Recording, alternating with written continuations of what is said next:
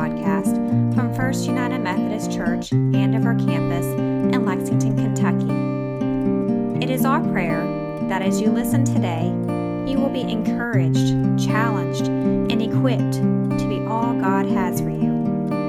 We invite you to join us for worship on Sunday mornings at 11 o'clock a.m. at our Todd's Road campus near the Hamburg area of Lexington.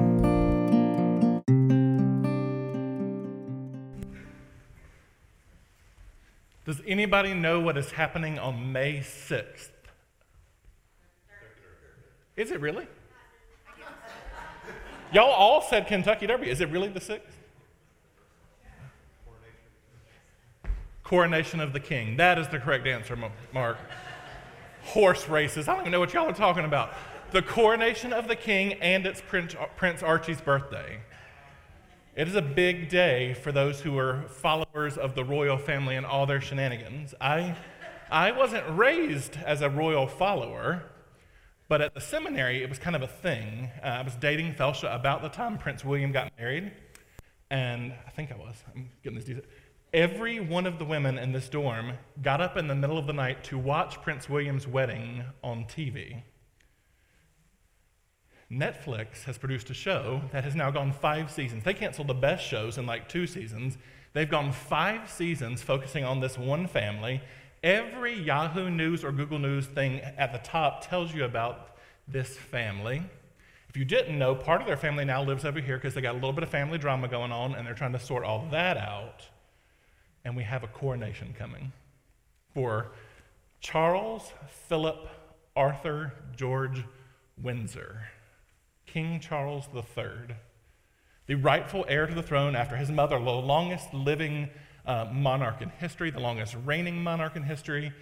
He is the rightful heir to take the throne, and he has. He has taken his reigning name, and he is leading the Commonwealth nations. Before she died, there was this great debate about whether people could talk Charles into just abdicating the throne and letting Prince William go ahead and start reigning. Charles had issues. He's kind of divisive. He'd gotten a little too political with his environmental justice stuff. Let's get Charles to step aside and have another young prince who will, young person, take the throne and will reign forever and ever. Clearly, he did not do that, right? He has clearly chosen that he is going to take the throne. There are mixed feelings about King Charles right now. Some people think he has done everything right. He is just a great person who's making good decisions for the future of the kingdom, and he has been a great father, and he's done everything right. If you didn't know, one of his sons wrote a book and did a TV special and has done 2 or 3 interviews. The audiobook is 14 hours long. I'm only through 2 chapters of it.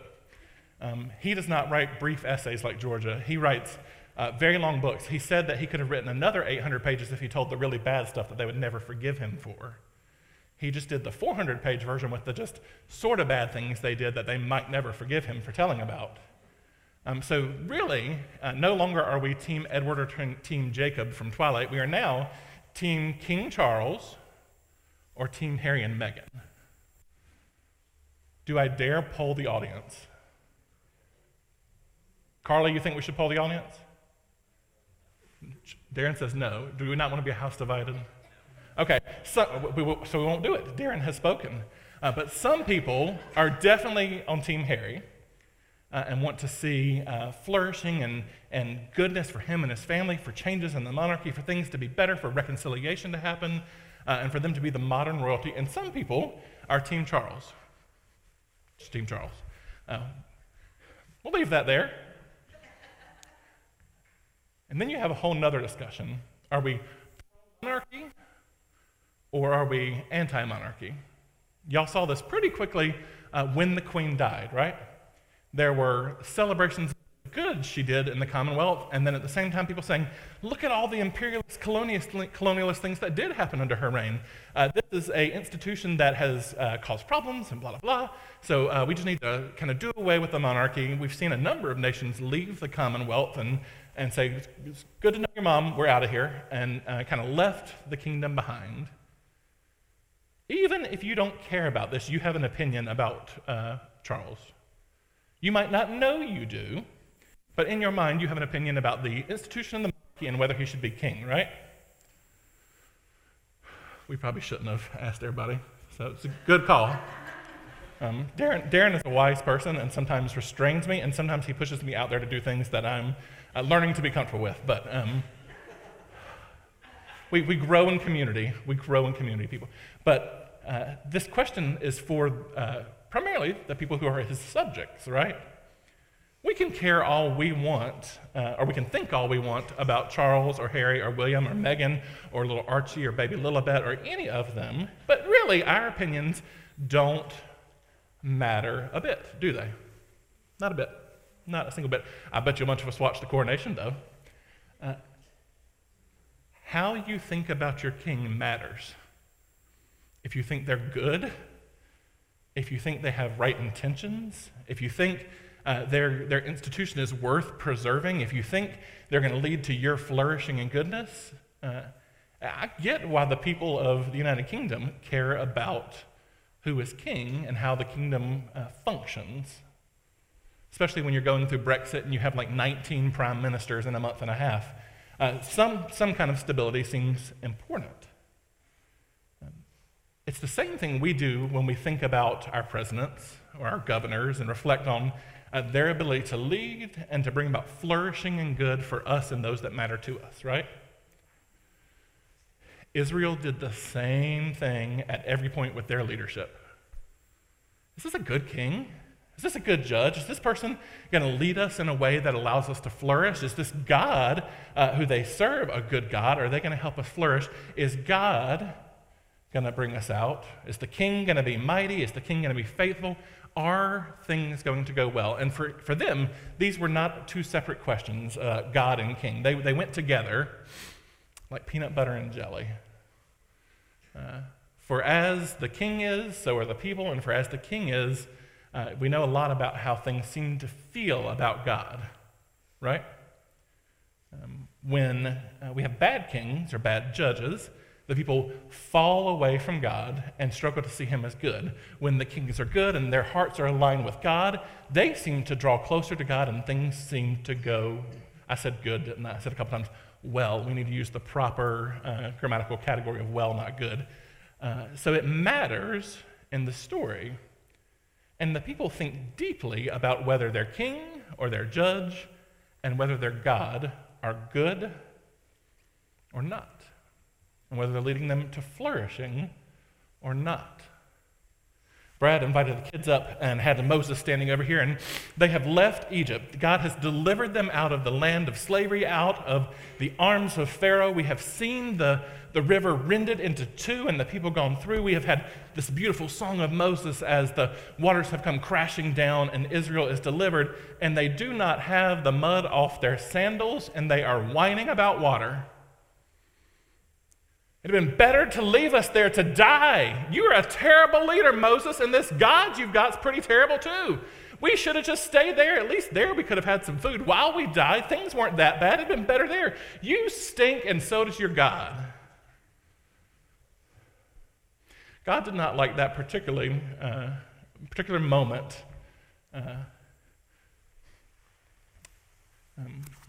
I'm trying to use the right theological categories to talk about this because our God is God, right? He's an uncreated spirit. He doesn't operate exactly like we do, so it's hard to talk about like hurt feelings because that's not what God has. But this idea that they could not trust God who had just delivered them to provide the basic provisions of water was painful for him, and that Moses would then not trust how to deal with the situation and would go out and stamp his staff instead of just trusting God, and it frustrates him and hurts him, and yet he doesn't give up on them. We know that the story goes on, and despite their grumblings, he finally gives them the water. It's like the car trip, right? You're in the car and somebody's griping. No, you're not going to have that switch. Okay, here's the switch. God provides for them at every moment, even in the midst of their grumbling. He gives them their water. We go down the story a little bit later, and they're like, okay, we're not dehydrated, but we should have died in Egypt because they had food.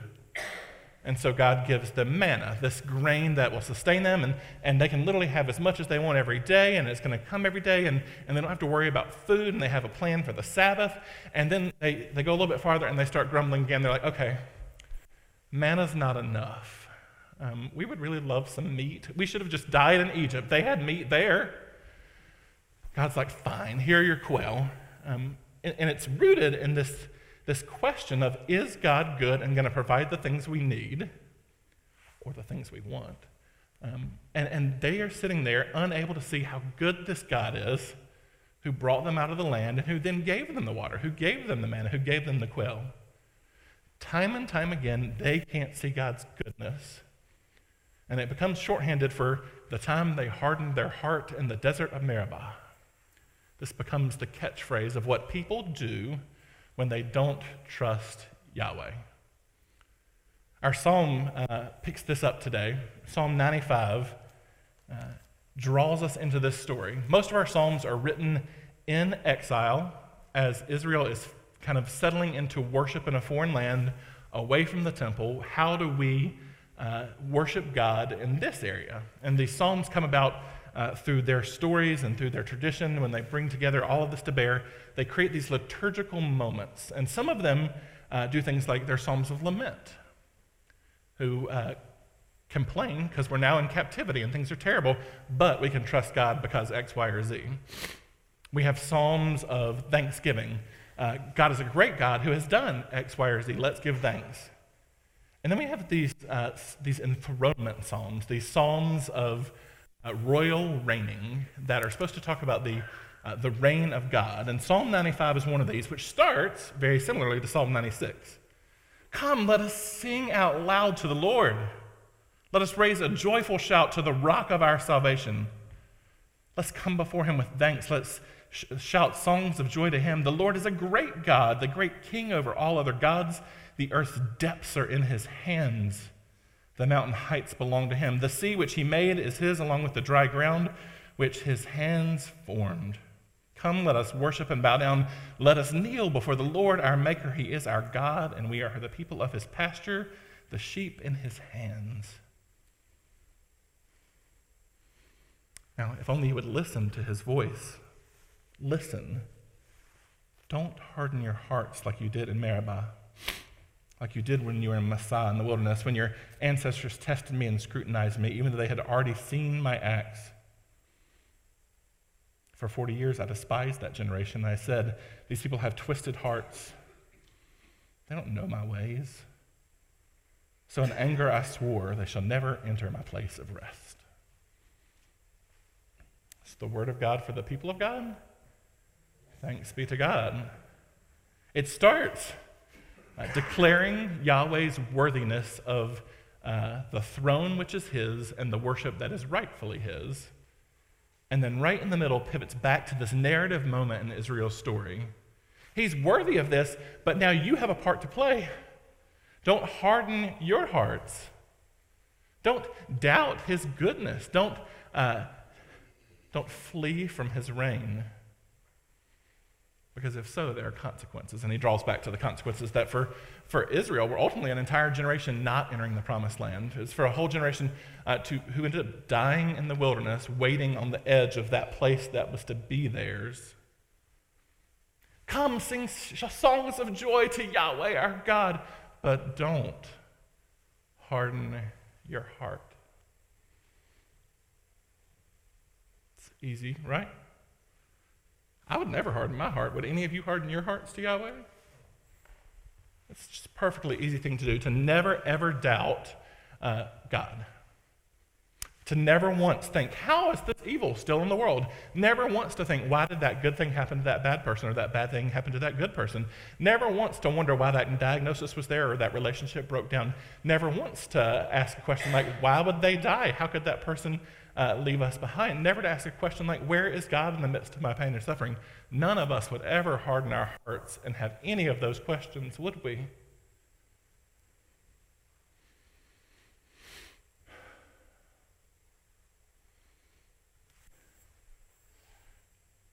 Praise God for Jesus Christ. Because the Gospels take this very same theme and flip it on its head. In today's gospel story, Jesus meets the Samaritan woman at the well, and he comes thirsty. This is literally, he's thirsty. This time it's God who's thirsty, not the people, and says, give me water. And they have this back and forth, and he begins to talk about this idea of living water and meets her in this great moment of weakness and shame. There's a whole story there that is often preached wrong. I'd love to talk about that text one day. We could do a whole sermon on how she is not at fault for the things going on in her life. It is the men who have taken advantage of her. But that's not today's sermon. Today's sermon is the fact that Jesus says, I'm going to meet you in this moment of struggle, and I'm going to give you the water. You don't have to ask for a thing. I'm going to give you a different type of water. And you know what? She doesn't understand. She does not get it for most of the time. She's like, you seem to know some things, and you seem to be kind of wise, but like, we're waiting for a Messiah, okay? And he gets a little philosophical, and she's still not getting it, and she's asking different questions, and he keeps saying, I'll give this to you. And she leaves her water pot at the well and goes and tells everybody, this must be him. Jesus didn't wait for her to get it straight. Jesus didn't say, hey, could you unharden your heart and get your life straight right now? Then we can talk about living water. Hey, lady, here's the things I've heard about you. Let's sort through this, and then you need to do these things. No, it was, I'm going to give to you living water. And she leaves her water pot and goes and tells people, and the text says that the Samaritan towns were forever changed because of this moment, that people came to believe in this moment where God did this thing instead of us doing a thing.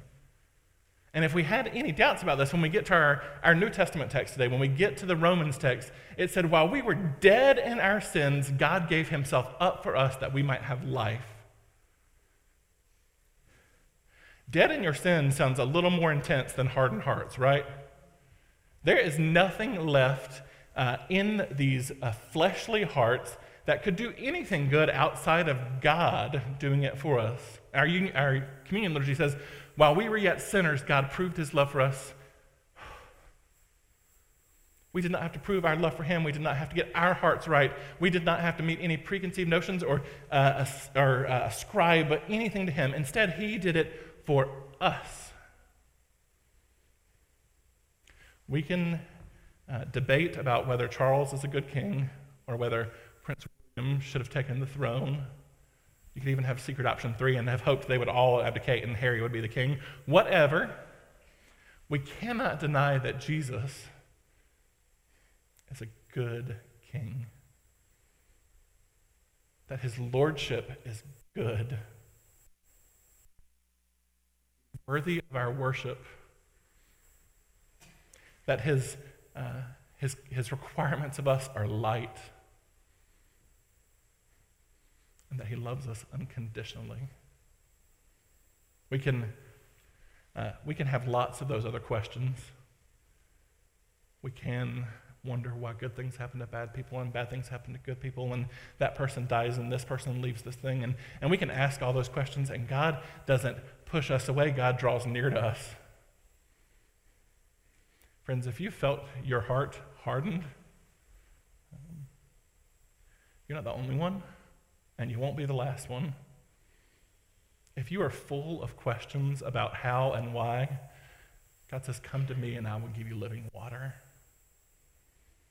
He doesn't say, come to me and I'm going to give you philosophical answers to every one of your questions. I wish he had. I wish we had the expanded version of the Gospels that said, here is your systematic instruction on every woe of the world, but we don't have that. Instead, we have Spirit who testifies to our spirit that we are his children and he is our God. And so until that time when all things are made right and there is no more pain and there is no more sorrow, may our worship glorify him and may our lives bear witness to him and may we always draw near to him. Amen? Amen. Would you pray with me? Holy and loving God, we give thanks that when our love failed, your love remained steadfast. We give thanks that you are a good God. We give thanks that your reign transcends any earthly king or queen. We give thanks that you have called us sons and daughters of the God Most High. Lord, pour out your grace. Soften our hearts. sustain us when we're full of why or how, and meet us in this very moment that we might go forth and bear witness to your love. I pray this in the name of Jesus, our Lord and Savior, and by the power of your Holy Spirit. Amen. Amen.